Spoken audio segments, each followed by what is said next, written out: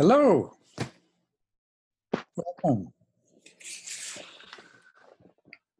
Whatever time of day it is where you happen to be, it's afternoon here on a lovely day. I think we have a high of 78 today. Nice for January. I hope you're all doing well.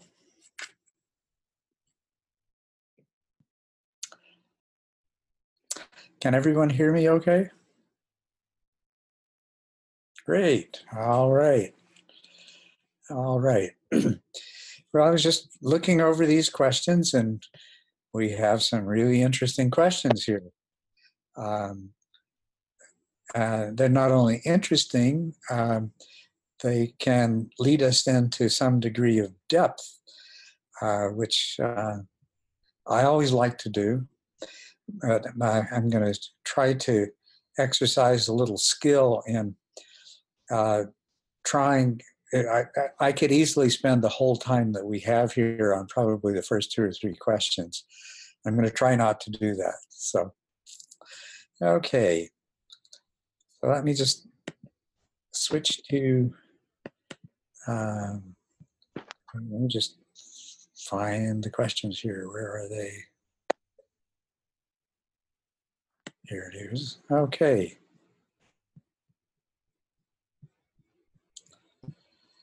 And the first one is from Jared. Are you here, Jared? Yes, I am. Hello. Oh, good. Wonderful. All right. So you have a question about the Mahasatipatthana Sutta. And particularly, isn't it fascinating that there's this one refrain that occurs over and over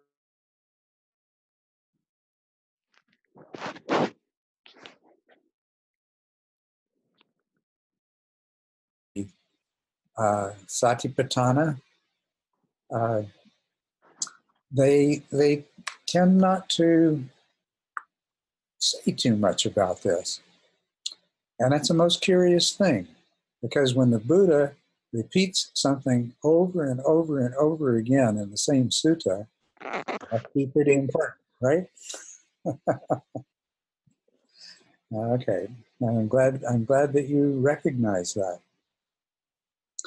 This is where, you know, he said his instructions are for each of these meditations is that you see this in yourself, you see it in others, you're mindful of it in yourself, you're mindful of it in others, and you're mindful of it in both yourself and others.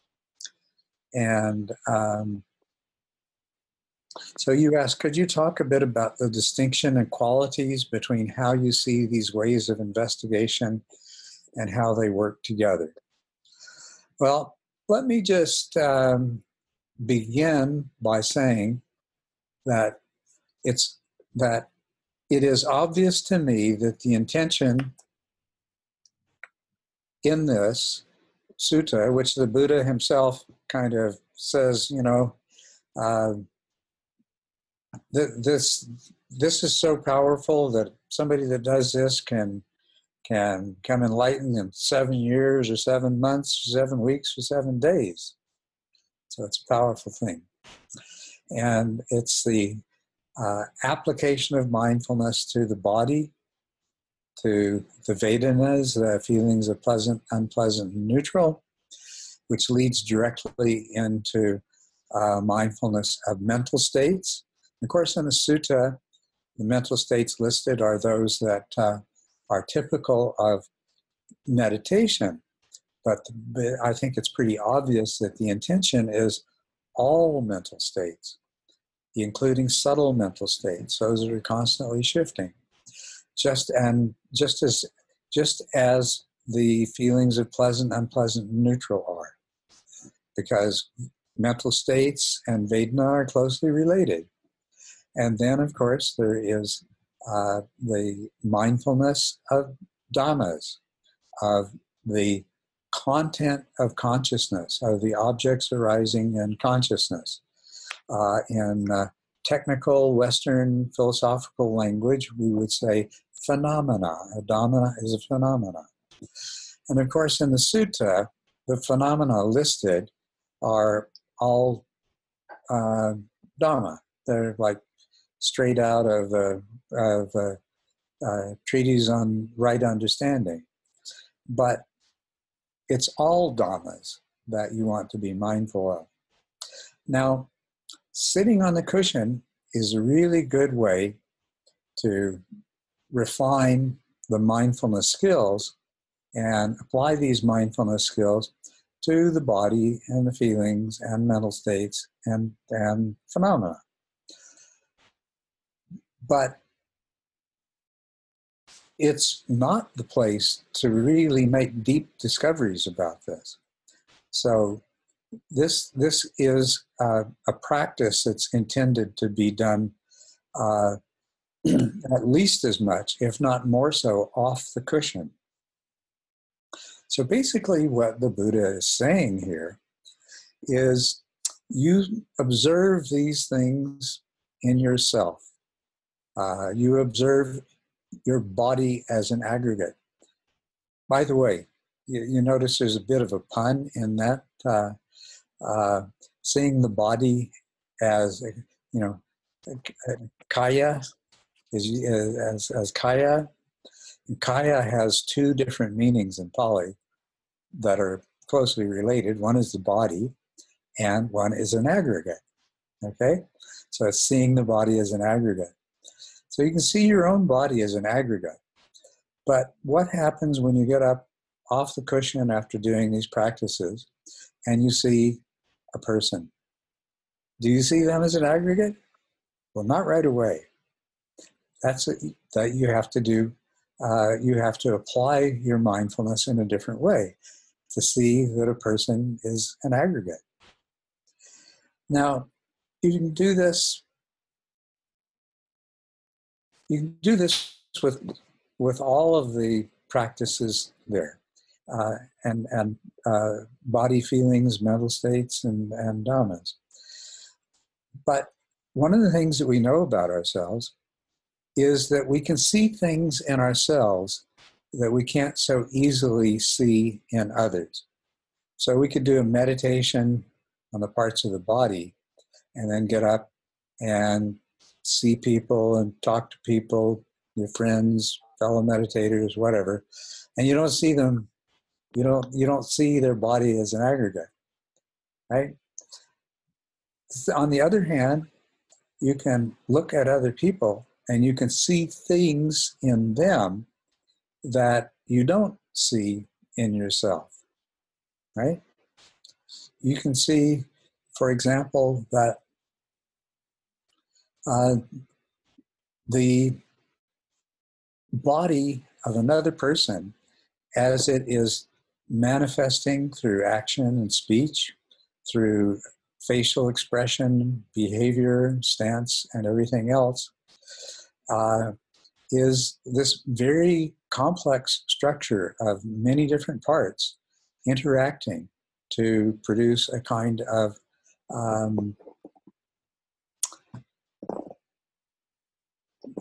a unique manifestation through that mass of flesh and that mind in each moment.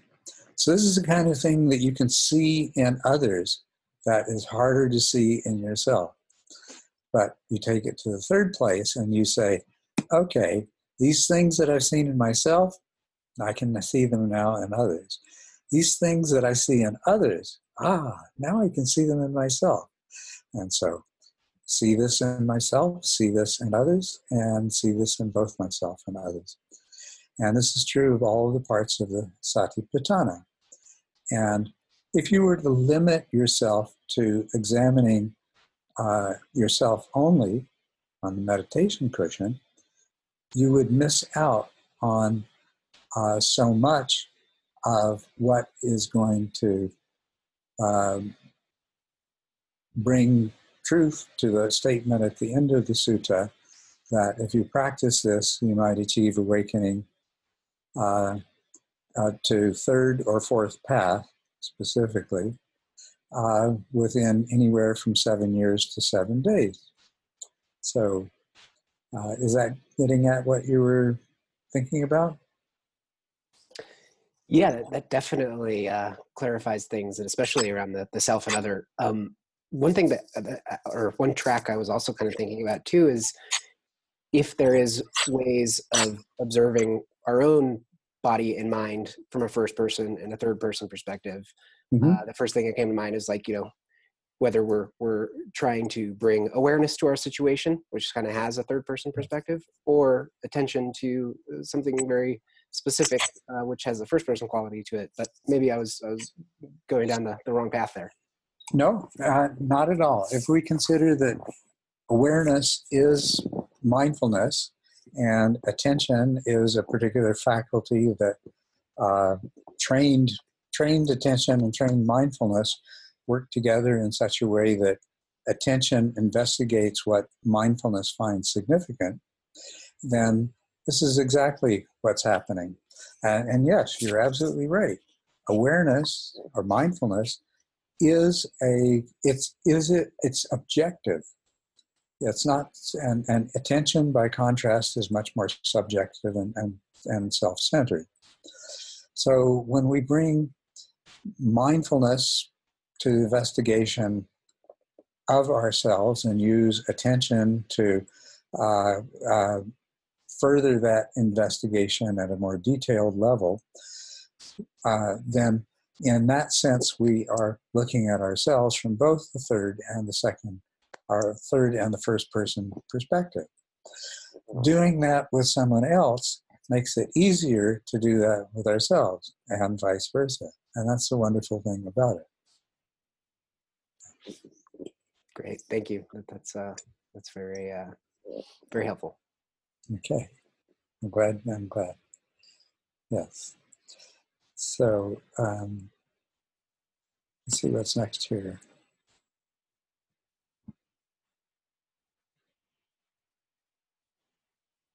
Maggie.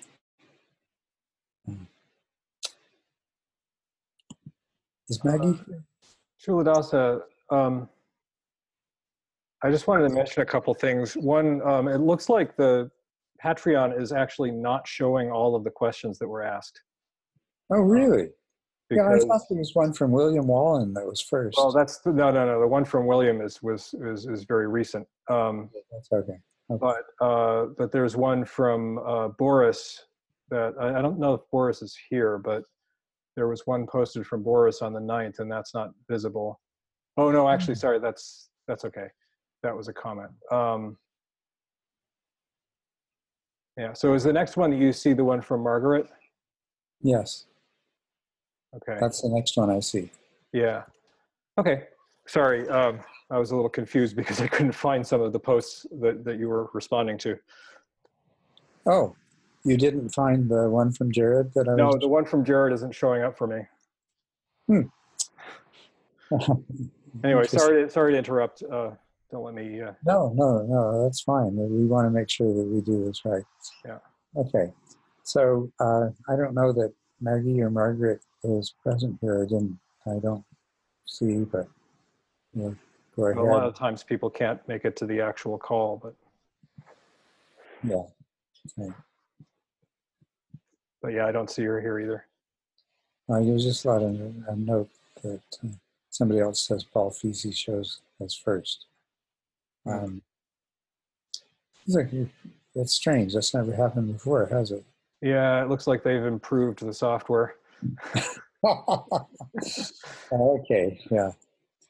Okay, so what is the purpose of life? I've heard you say it's to have fun. I suspect you were serious, were you? Yep, I sure was. Either way, I'd love to hear more. Sure, this is one of these things that we could approach from a lot of different directions, but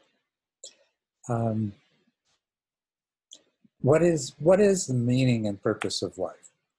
I know you've all asked yourself that question. And you know how many different convoluted rabbit holes it can take you down, right? But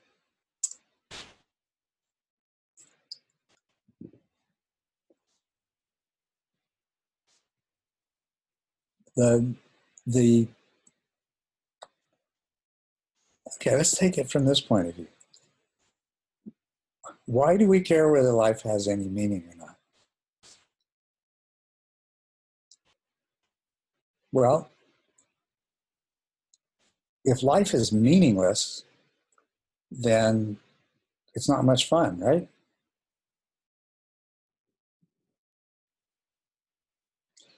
If life is meaningless, then it's very easily to get into some sort of, very negative, nihilistic kind of, nothing matters or anything else like that. If life has meaning, it becomes much more interesting. Now, how do we go about finding meaning in life? Is it something that's intrinsically there? A lot of mythology is about the hero's journey. The hero was born predestined to make the hero's journey, right? And still to this day, we love that idea. Joseph Campbell really expressed it very well.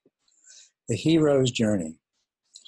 And yes, it's full of struggle and pain, but there's also triumph, and it's an adventure, and adventures are fun. So we create meaning in our lives, and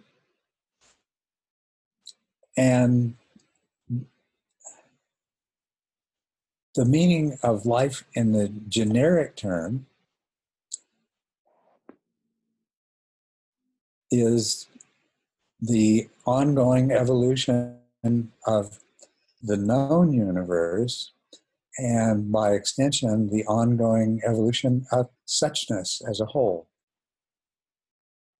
Whatever that mysterious whole is that the term suchness refers to. So we're all the heroes. We're all potentially the heroes in our own journey. And that's what I mean about making life fun. So we're here to have fun. We're here to enjoy the experience of being alive. Oh, but the Buddha taught that all life is suffering. Well, let me just turn this off. But no, that's not really what he taught. No, he said that there is suffering in life, and that's an inescapable part of it. He didn't really teach that all life is suffering. He taught that suffering in life is inescapable. It's a part of it, right? So we're not really contradicting this when we're saying that the meaning of life is to have fun. Now, what he was saying, and what's really important, is that there is a certain amount of pain in life that you cannot escape. Birth is painful, sickness is painful, aging is painful, death is painful. But there's another kind of dukkha that we experience. And we can call that kind of dukkha, I like to call that kind of dukkha suffering, to distinguish it from pain. Pain is unpleasant feelings of physical origin. Suffering is the unpleasant experience that arises in the mind. The second arrow analogy, of course, that for the uninstructed worldling who is struck by an arrow, and then the mind reacts to that. And so the resistance to the physical sensation creates the second arrow of suffering. So pain or physical discomfort is the first arrow, and the second arrow is pain of mental origin. But life isn't just painful, as in birth, sickness, physical injury, aging, and death. Life is full of suffering in human beings. We suffer about things that we suffer in all kinds of ways. We suffer about things that will never happen. We suffer about things that have never happened. We can find so many different ways of suffering. We tell stories to ourselves and everything else. But that's the suffering that's optional. And that's what the Dharma offers to free us from. So now we become the hero in our own journey once again. Now life becomes fun. Yes, life has its ups and downs. Life has its trials and tribulations. There are physical pain is an inevitable part of life. But the mental pain, whether it's in reaction to the physical pain or it's the mental pain that we just generate out of nothing, like jealousy, for example. There's no physical pain associated with jealousy except for what the jealousy itself creates in our body. You know, if you're in a state of jealousy, you may feel some physical pain, but it's secondary to the mind, right? So this is what I mean by having fun. We overcome the suffering part. Pain is inevitable, but the suffering is optional. As far as meaning goes, the only way that we can get to that place of being free from suffering is to attain to a lot of wisdom. We see that we are not separate selves, that the idea of a separate self that gives rise to all of this suffering is an illusion, and that we're actually part of we're a process within a much greater process, within a much greater whole, that absolutely everything is interconnected. Now we are doing a dance with the world, a dance with the universe, a dance with suchness, right? We're a part of the process. We're a part of the continuously unfolding process. Each present moment is the moment of creation of the future. And just as a dancer both initiates a movement and follows the movement of their partner, or if it's a group of dancers, of the dance as a whole. So we're now in the place of doing a dance with the wholeness of suchness as a part of it, rather than a self that keeps wanting the dance to go a different way, keeps wanting the music to be different, keeps wanting to move to a different beat, and gets all frustrated and upset about it. So dancing is fun, right? So that's just a few examples of what I mean. That the achieving the goals of Fourth Path is to be able to live life and have fun. So the meaning of life is having fun. It's doing the dance. It's being a part of the whole creative process.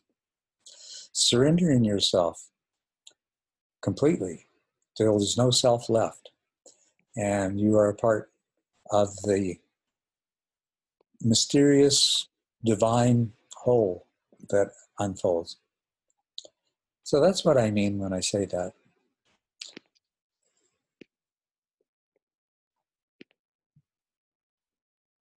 So there's some things popping up here in the chat.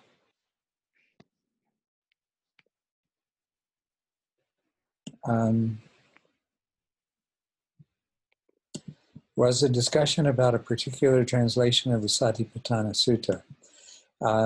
Well, I was discussing the sutta. That's one sutta that I've, one of a small number of suttas that I've gone to the trouble of painstakingly translating myself. And, but I think that everything I said about it is pretty consistent with any decent translation. It's the interpretations that are different. So, and another one, if the mind can only experience one sense organ at a time, is it theoretically possible to crowd out physical pain by intending to experience every sense but bodily sensation? It doesn't work very well, but that's what we always try to do. You bang your knee and then you rub it, and the sensations of rubbing it help to make the pain go away.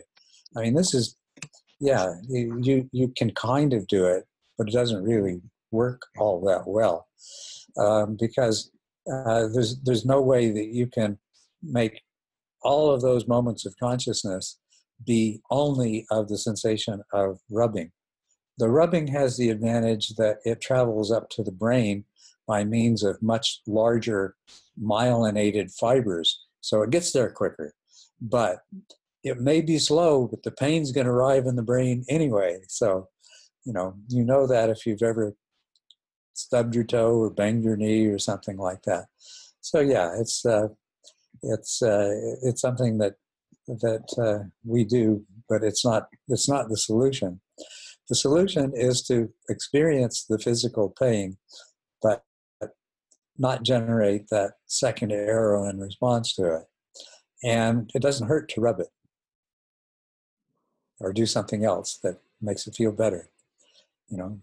Stretch it out after you've pulled it or whatever. So anyway, thanks for your comments.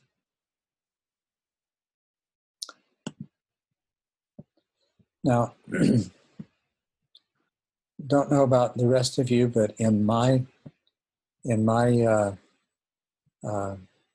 screen, a question from Fyodor, I hope I pronounced your name correctly, is next. Not here. He's here. Oh, is he here? Oh, wonderful. Yeah, okay. Yeah, I think maybe his microphone isn't working, but he's in my screen. He's right above you. Oh, is he? Oh, yeah. Wonderful. Okay. Yeah, there's nothing above me on my screen. It's just blackness. But yeah, I don't know. Maybe there you go. Speaking. That's there. That's good. Okay, great. This is a long question here. I've read the TMI and listened to some talks on SoundCloud where you talk about the true nature of reality. I agree on everything you say, but there is one contradiction that is still not clear. You have said that everything is interconnected, and the nature of reality is that it is a process, and it is whole and all-consuming. I'd probably use all-inclusive, but yeah. People, aliens, basically everything, yeah. But you also said about the end of suffering, and that one can choose not to suffer. Yes, right. What I cannot grasp is how suffering can be brought to an end if it is the same part of the interconnected whole as all other things. However, through practice, I really can see the change in my automatic reaction to phenomena And I am more happy in daily life. But still, I think suffering did not go anywhere. I just do not pay attention to it. Well, yeah, okay, let's go on a little further here. The main question is about dependent arising, which originates from the question above.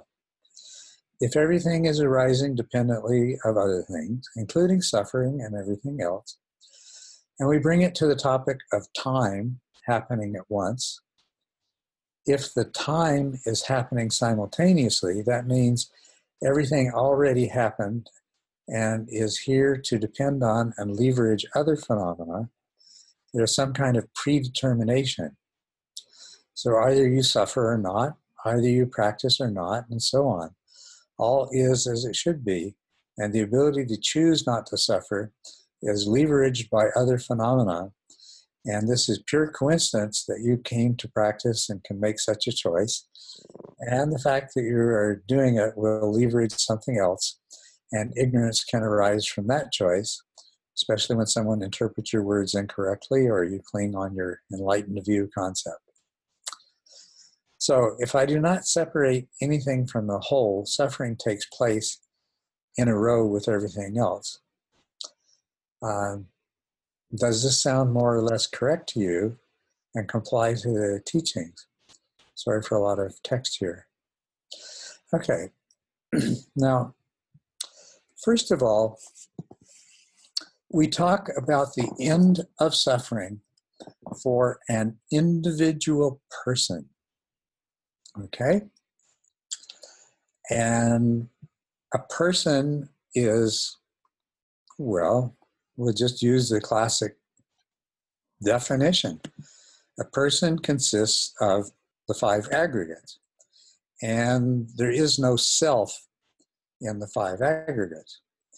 But the five aggregates of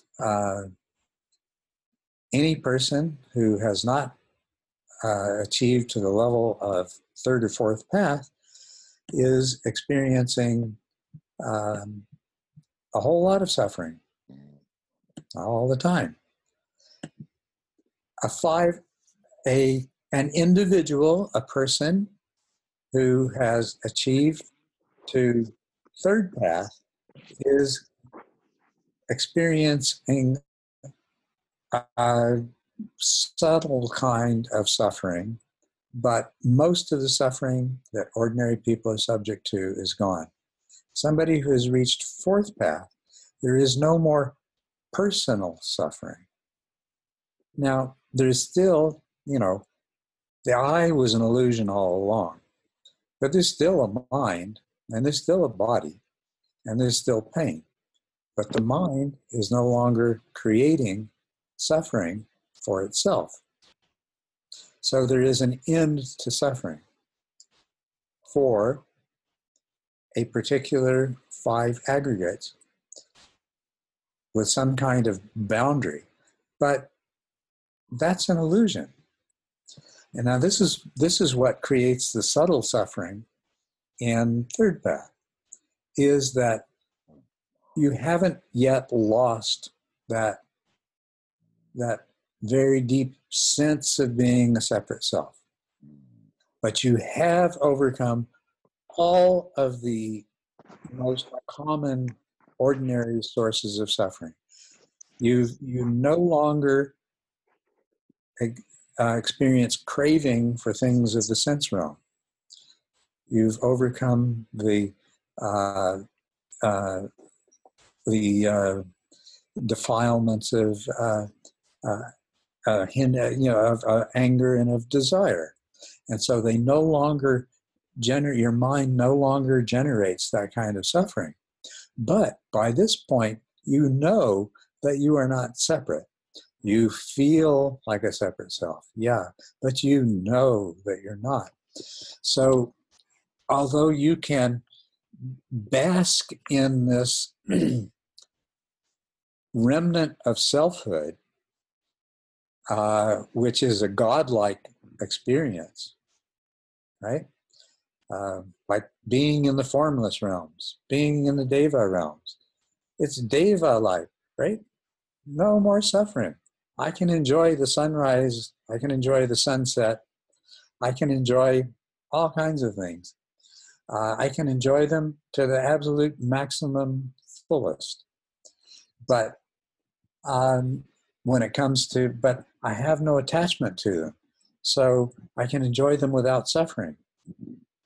Because when I experience these things, I'm not clinging to them. I'm not thinking in the back of my mind, oh, this is going to go away. How can I hold on to it? How can I have it happen again? Things like that. But there's still a world full of suffering, and I'm a part of that world full of suffering. And I'm understanding myself as a part of it way beyond anything that the ordinary person can conceive of. So here is my dilemma at third path, and this is the subtle suffering that remains. The restlessness, the suffering that's associated with, on the one hand, being able to descend into that form realm of feeling like I'm a separate self, and then my mind can generate this happiness. But my wisdom knowledge is seeing the suffering around me and saying, that's my suffering too. Now that gets resolved with with fourth path. That's where we come to an end of this personal suffering. But this is also where the concept of the bodhisattva in Mahayana arises, right? So now, at this point, then you take on the suffering of all beings in the same way that you took on the suffering of this five aggregates initially. Okay, so that's one aspect of this question. My screen has changed. It's been undergoing a bunch of changes. And we're working on that. Don't worry about it. Okay, I'd really like to be able to get back to reading the rest of the question.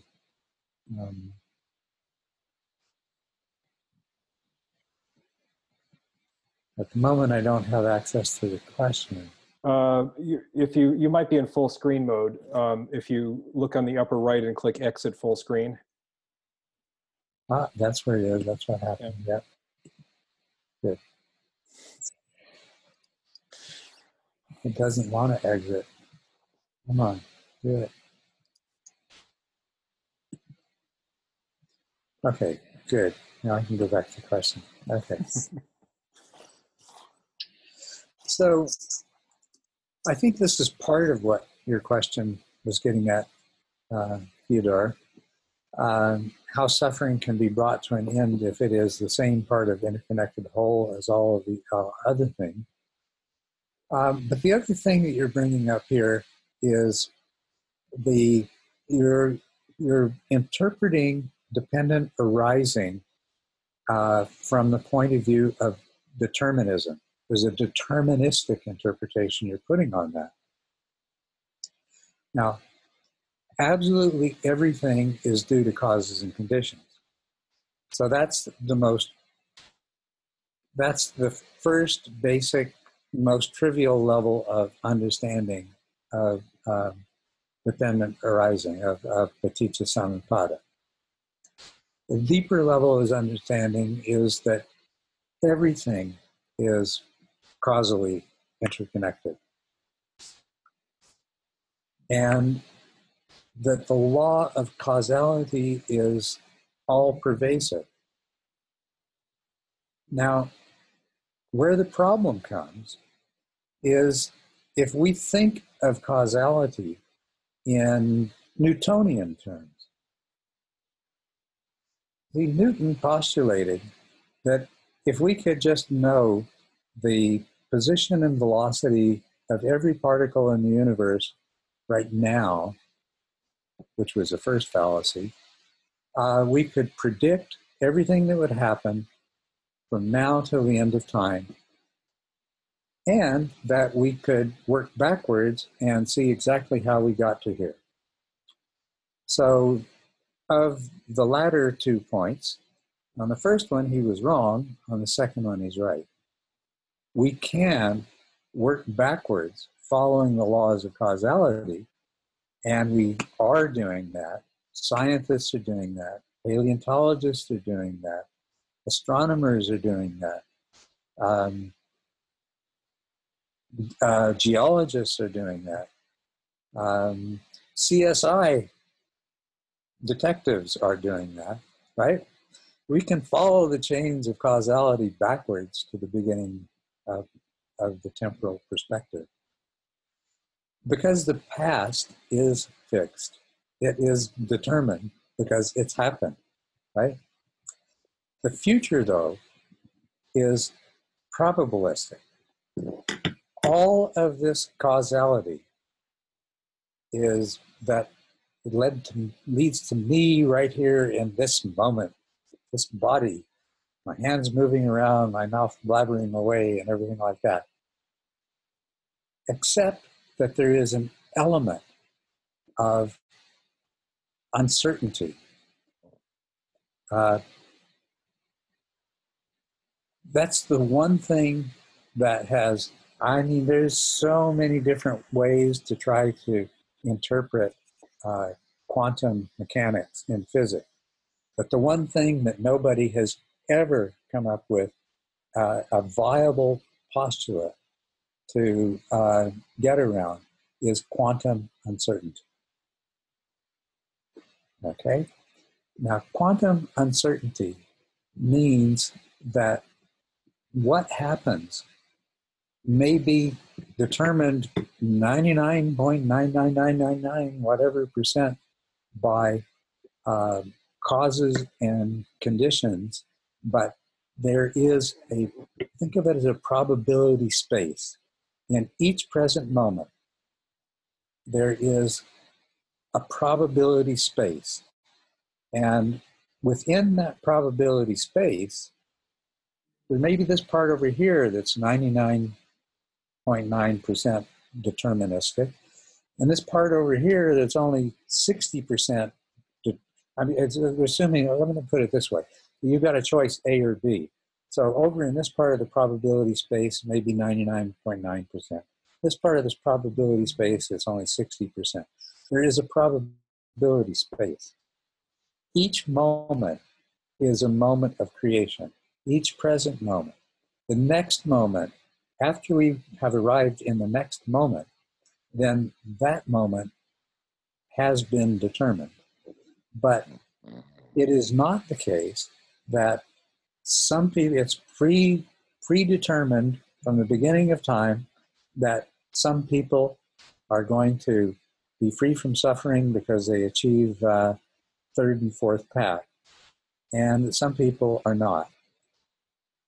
Now, probabilities are the causality says that there is a very, very high probability that things are going to happen in a particular way. But there is that element of uncertainty. There is that probability space. And what you have done in the course of your spiritual practice, meditation, and so forth, is a combination of causal events have led you to be in a particular place at a particular time that opened up the opportunity for you to learn to practice meditation or to study Dharma. But in your moment of arriving at that place, you have the choice of letting it go by or assimilating part of it. Once you've assimilated that first part of it, that increases the probability that you're going to assimilate more. You are creating yourself. And that's one of the things about this Dharma. That's the idea of karma as intention, that we create our future selves. If you wish to become a Buddha, then you need to learn to understand how you create yourself. And then you can work to create yourself in a way so that you become more and more Buddha-like all of the time. Or you can just let the whole thing happen by accident, in which case you'll end up wherever you end up. You may have some degree of wisdom or none at all. You may waste your life, or you may do something profoundly wonderful. You may live to be a ripe old age, or you may die before you even get started. You can just let things happen at random, but if you're lucky enough to have causal factors bring you in contact with Dharma and meditation, and that possibility exists for everyone all of the time, that then it's not predetermined whether you're going to reach an end of suffering or not. And that's the most important thing about this Dharma, is that it's telling you what to do to change who and what you are in the future. You can move yourself closer to nirvana, closer to wisdom, closer to full awakening. Or you can move yourself in the opposite direction. You can enslave yourself further to desire and aversion. You can make yourself more and more attached to the illusion of this separate I. You can go either direction. But once you touch into the Dharma, or once you've touched into meditation, then there is an increasing probability that you're going to discover and understand this more fully, and that you're eventually going to reach that place of this personal, individual process that my mind thinks of as the five aggregates, right, as a person, but in which there is no self, that it's really a product of all of everything that's ever happened since the beginning of time. But amongst those everythings that have ever happened since the beginning of the time are the things that arise out of intention that are leading you into a direction of awakening and your own freedom from suffering. And then once you realize that individual freedom from suffering, and have at the same time realized that the only way that you can truly be free from suffering is to totally give up the idea of separateness, well, then you have the situation that's paradoxical for third path. How can I be free from suffering if I'm not separate from the world and the world is still full of suffering? You can come to that place of fourth path, which is a little bit more difficult to explain, but it actually is explainable, or describable, I should say.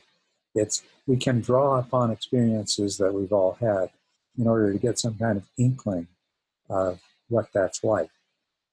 But you can come. So I hope I've answered both parts of your question, Theodora. I hope that I've understood correctly both parts of what you were asking.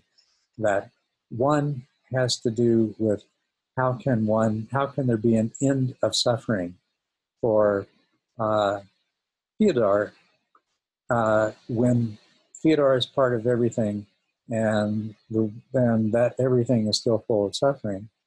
And the second part, as I understood it, had to do with the interpreting Paticca Samuppada as being deterministic.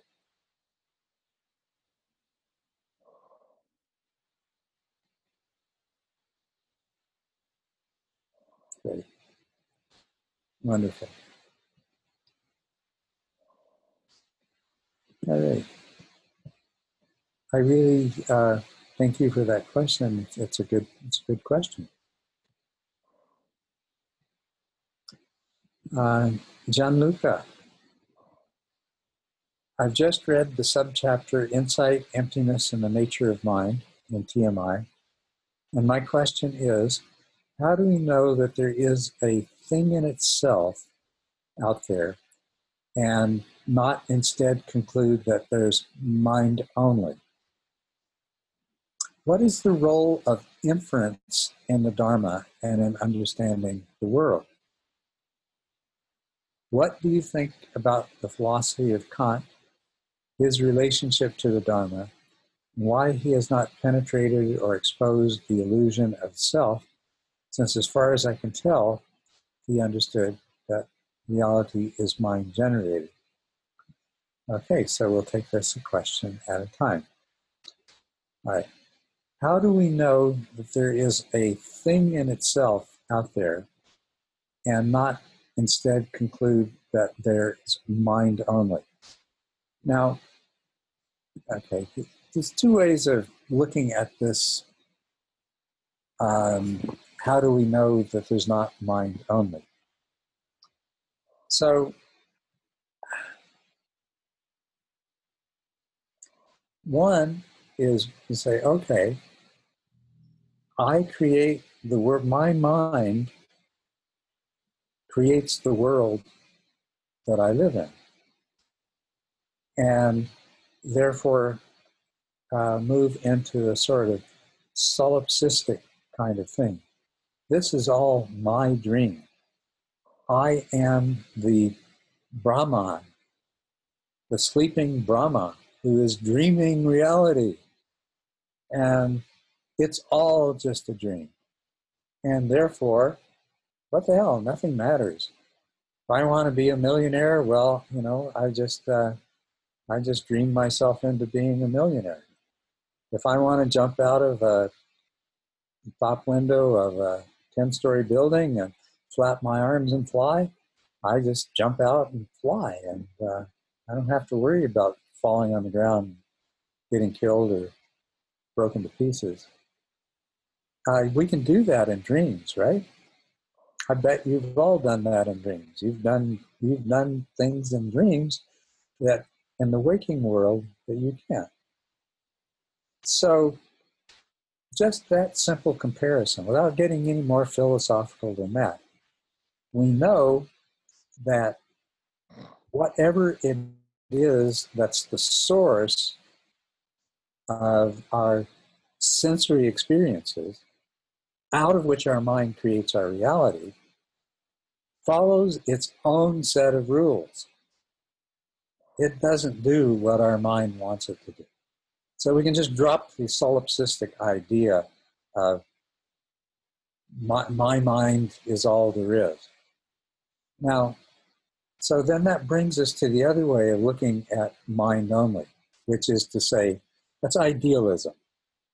To say that the idea that there is mind and that there is matter is a mistake. Because idealism says, well, matter is just a story that the mind makes up. Right? Just like materialism says, mind is just something that matter does when it's complicated enough. You know, arranged in the right way and complicated enough, like in the human brain or something. But idealism takes the opposite approach and says there's no evidence that matter exists anywhere except in our mind. And emptiness confirms that. But our experience denies the fact that our personal mind is the only thing there is. So now we get into mind only in the version of there's the small m mind that I consider to be my mind, and then there is this capital M mind that is out there that is following its own rules, and my lowercase m mind, no matter how much it wants to, can't violate the rules of the uppercase M mind that's out there. Well, what's the difference between that and you know, mind-matter dualism. It's big mind, little mind dualism, right? Okay. Well, there's actually a third approach, which is to say that there is neither matter nor mind exist, but rather there is something which, from the outside, looks and behaves like matter, and we can describe the laws of it and study it. And there is something else that, when looked at from the inside, is experienced as mind, and we can likewise see that it operates according to certain laws and principles and so forth, and that really it's all the same stuff. And then we can look at this stuff of suchness from the outside, and we can say, wow, everything is interconnected in the material universe, that even particles on the opposite side of the universe that have been separated since the time of the Big Bang, that if something happens to one of them, it affects the other one. That kind of, it's called non-locality, spooky action at a distance, things like that, okay? If there is this kind of profound interconnectedness in the material view of the stuff that is neither mind nor matter, then it must be similar with the experience we have when we're looking at this stuff from the inside and experience it as mind. Now, that being the case, well, we should be able to tap into the memories of beings that have lived in the past. For that matter, we should be able to learn to know the mind of others that are in this world now. Maybe even we could learn to see through the eyes of other beings who are at a tremendous distance. Maybe we could learn to hear through the ears of beings that are at a tremendous distance. Maybe the siddhi's possible. So,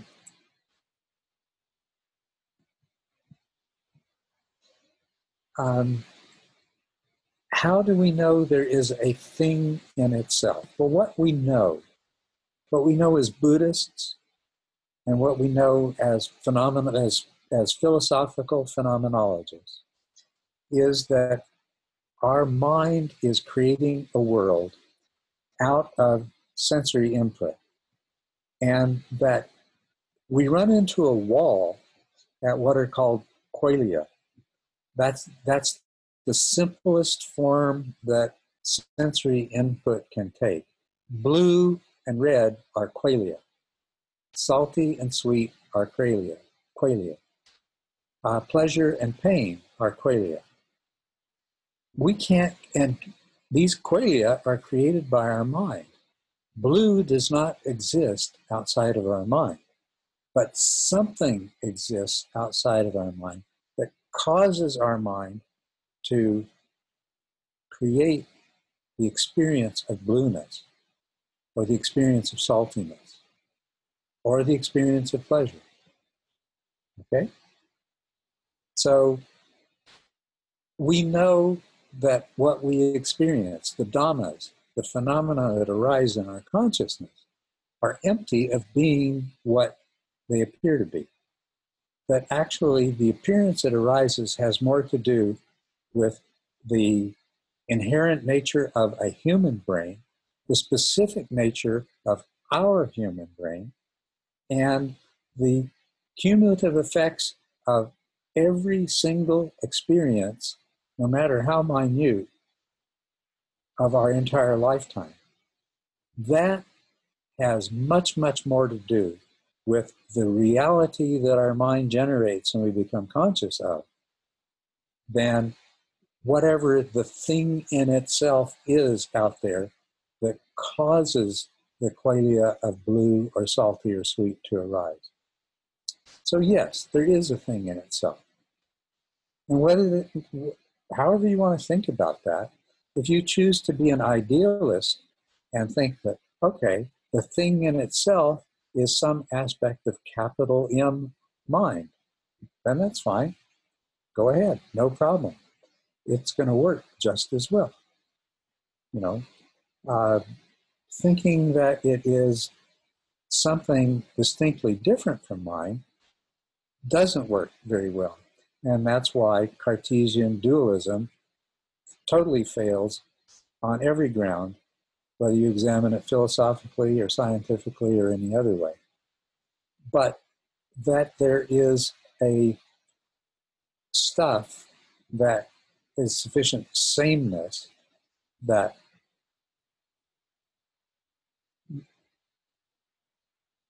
manifest both as the impossible to ever know thing in itself and the mind-generated reality that corresponds to that.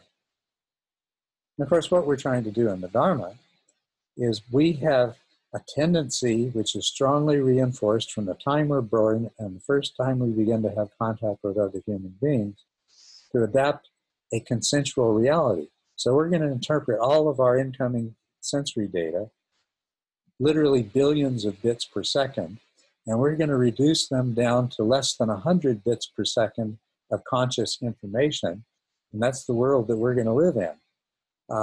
So yeah, that's the reality of it. And what we do in the Dharma is that we learn that a really big part of our world, of course, is who and what we think we are. And if we think we're an individual, separate self, and that we live in a world of separate entities, and that it's our interactions with those separate entities that determine whether we're happy or suffer. And if we believe that we can figure out enough about the thing in itself, if we can fool ourselves into thinking that, well, maybe the phenomena that arise in my mind are empty, but they're close enough to what's out there that I can manipulate it successfully. Well, that's the casino thinking there. Because the fact, like I said, the factors that determine the world that you create in your mind are mostly to do with the mind in itself. And so through the Dharma, what we can do is we can alter that perception that our mind creates. And here's where the inference comes in. As I started out saying, you can't jump out of a 10-story window and flap your arms and fly, except in dreams. Okay? So this is the beginning of inference. We don't necessarily remain totally ignorant of ultimate truth, ultimate reality. We can learn a whole lot of things about ultimate truth and ultimate reality. And by this, I'm not implying, and the Buddha wasn't implying, is that this human mind is somehow going to grasp the totality of ultimate reality, because it just ain't going to happen. Or that this mind is going to know the paramount, ultimate truth, because that's not going to happen either. But by inference, we can move much, much closer to understanding the way things really are. Paticca Samuppada. Everything is interconnected. Anatta. There is no separate self. It's just a confabulation of the mind and that it causes us to suffer. Everything is process. Everything is change. And emptiness itself. The fact that the thing in itself is unknowable and is not the same as what the mind generates in consciousness, that is knowledge by inference about the way things really are. When you know that at a deep down gut level, then you know you're seeing things as they really are. You know an ultimate truth. the highest wisdom is knowing that you can't know. And that's another way of looking at emptiness. Yeah.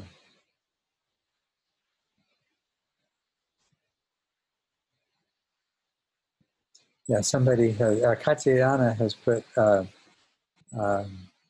quote here from Manjushri: "You should never allow yourself to cling to preference for either the appearance side or the empty side, but you must take special consideration of the appearance side." Yes, of necessity. To live in the world, we'd have to. But that doesn't mean that we can't refine the appearances. That doesn't mean that we can't refine the appearances in such a way that they align much more closely with the reality. And the closer the appearances generated in our mind approximate the reality out there, then the better off we're going to be, right? And after all, what the Buddha is telling us is that all of our suffering is just the result of stories we tell ourselves. And the basic story that we base all of our other stories on is that I am this unique, singular, pretty much unchanging, separate self. You know, my body and mind might change over time, but there's this self in here, and that this self has needs and wants and fears and can be endangered and everything else like that. That's our basic story. And it's all about getting past that story. And then we can make up much more useful stories.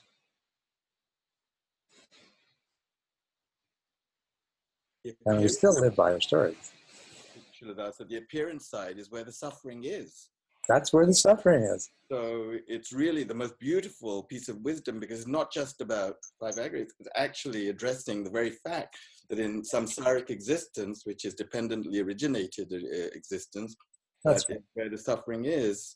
And so in a sense, that's the whole coming back to the bodhisattva path that you were talking about. Yes. Yes. Once we can understand these things by inference, then we can have a wonderful time. We can have a lot of fun being a part of the evolution of suchness to the point where there is no more suffering for sentient beings anywhere. Wow, what a game to play. Let's have some fun. Let's all become bodhisattvas. All we have to do is discard some of our destructive and unwholesome stories and replace them with more constructive and wholesome stories. And then the fun begins.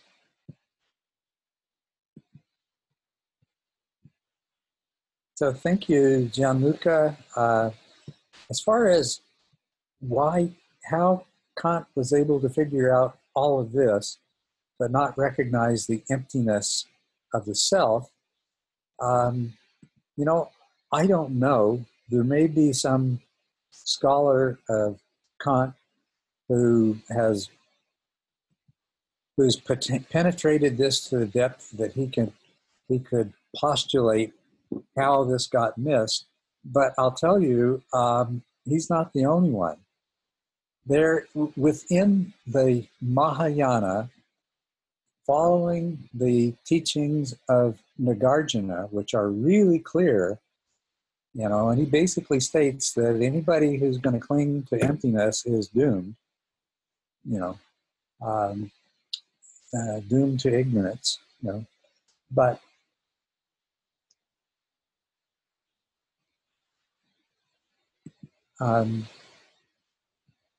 there are people who keep making the mistake of seeing everything else as empty, but me as real. Now that, remember I talked about solipsism. That leads you directly into solipsism.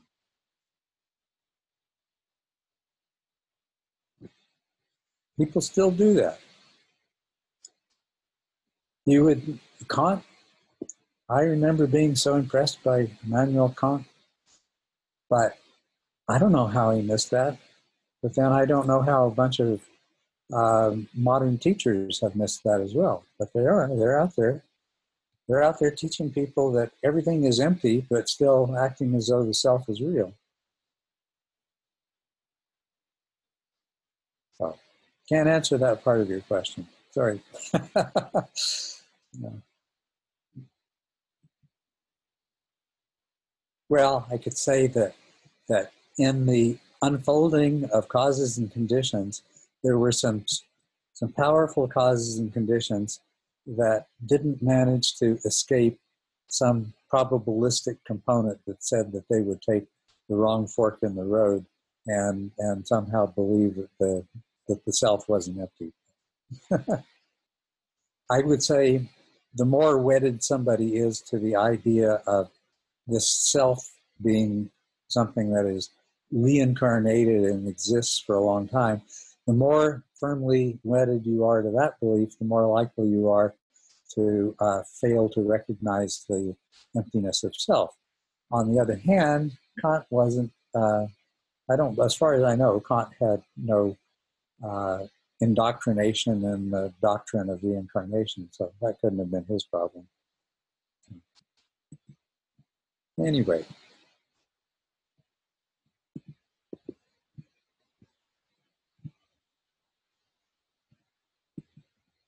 Let me just check, see if there were any other interesting comments that came up from that.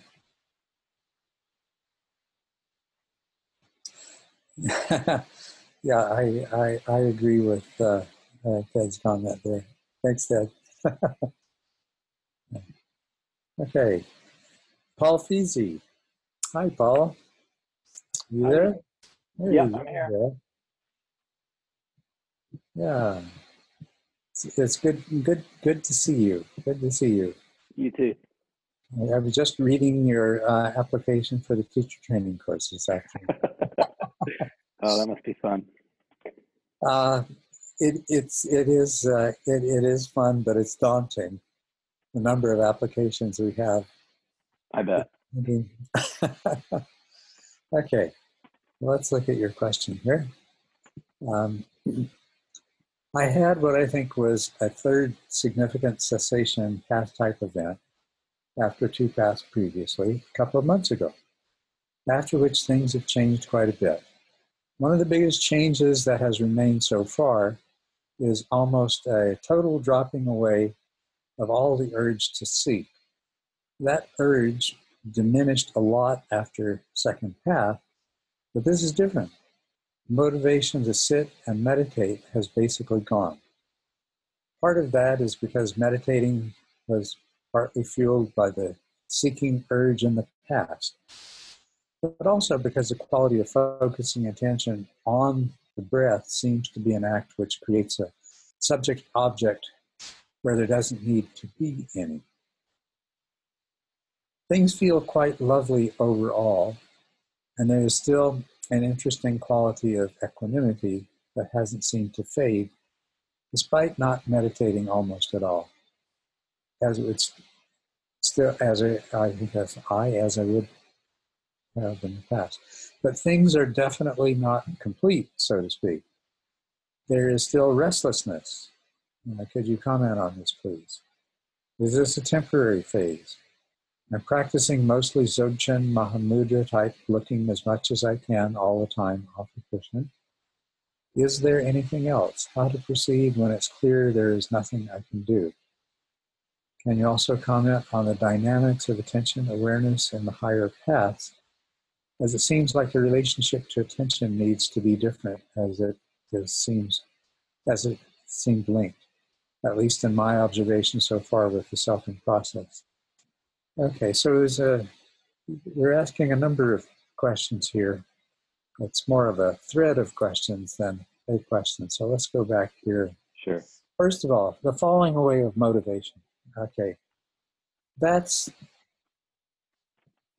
not an uncommon thing. I had a pretty difficult life. So this happened to me after stream entry. That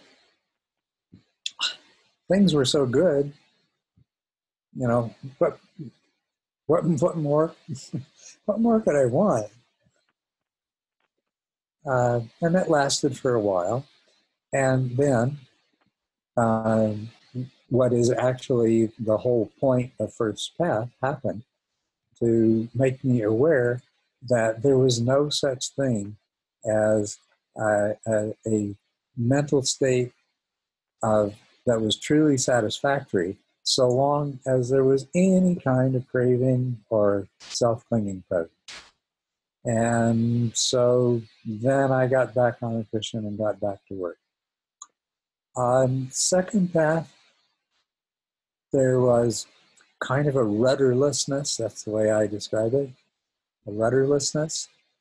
It's like it drove everybody around me wild. It was so frustrating to them. You know, hey, would you like to do such and such? Or you want to do such and such? And it's like, I couldn't make a decision for the world. You know, it was just, hey, whatever. It's all good. It's all good. You know, so it's either going to give me a chance to work on the remaining self-clinging and craving that I have, or else it's just going to be good in some other way. But no matter what, it's going to be good. Kind of a rudderlessness. You know, your description of Third Path is a little bit different in a couple of relatively minor ways. You seem to be focused more on the quality of equanimity rather than the joy that comes from being able to experience the world without craving. But it seems to be having the same effect.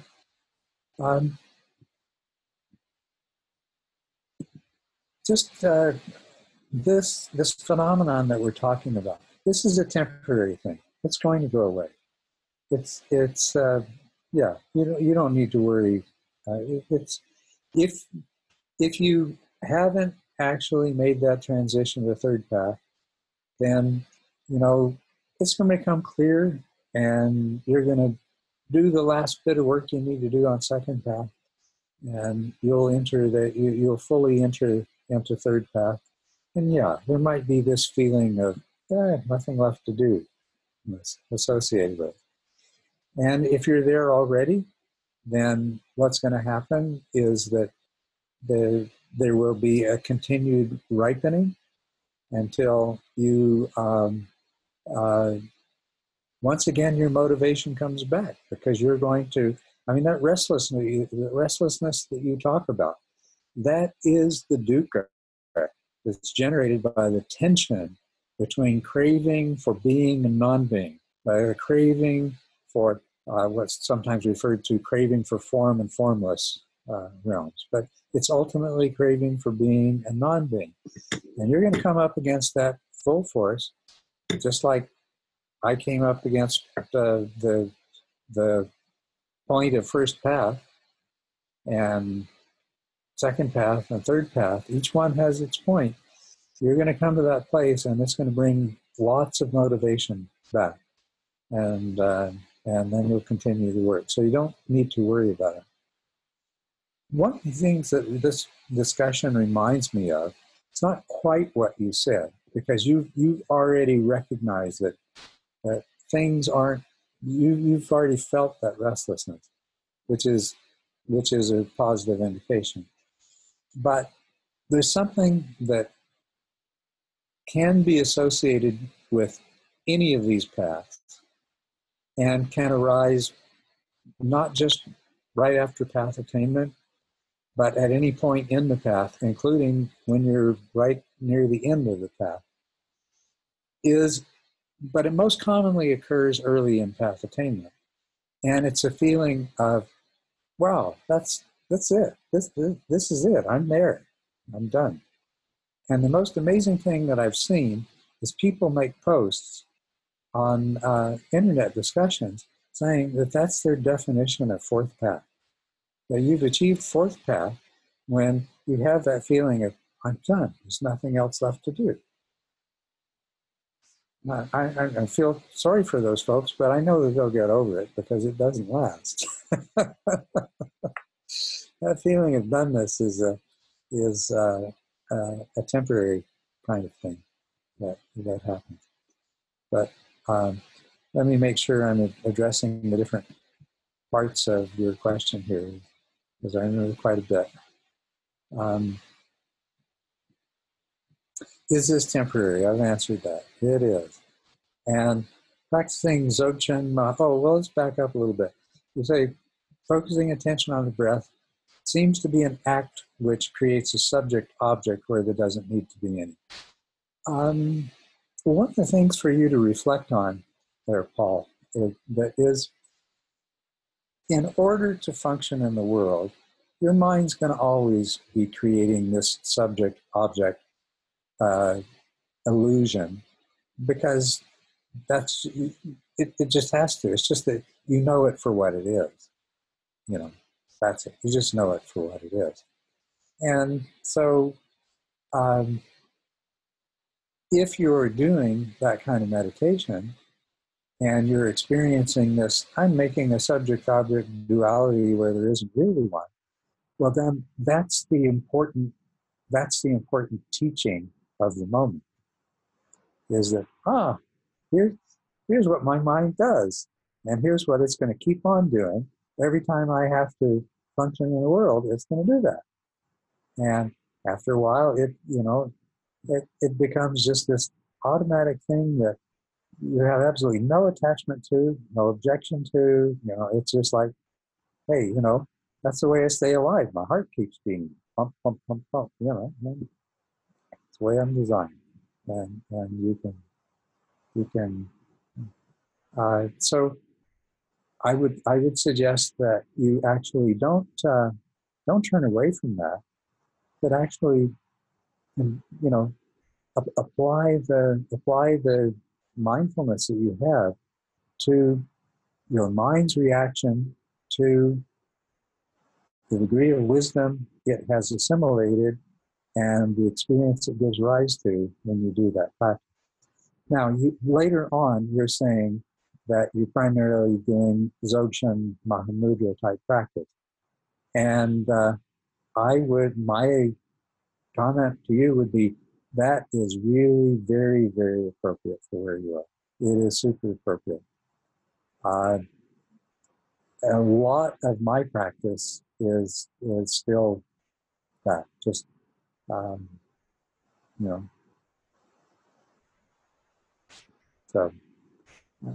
so that you're on a good track there. But don't lose the opportunity that this other experience is offering to you.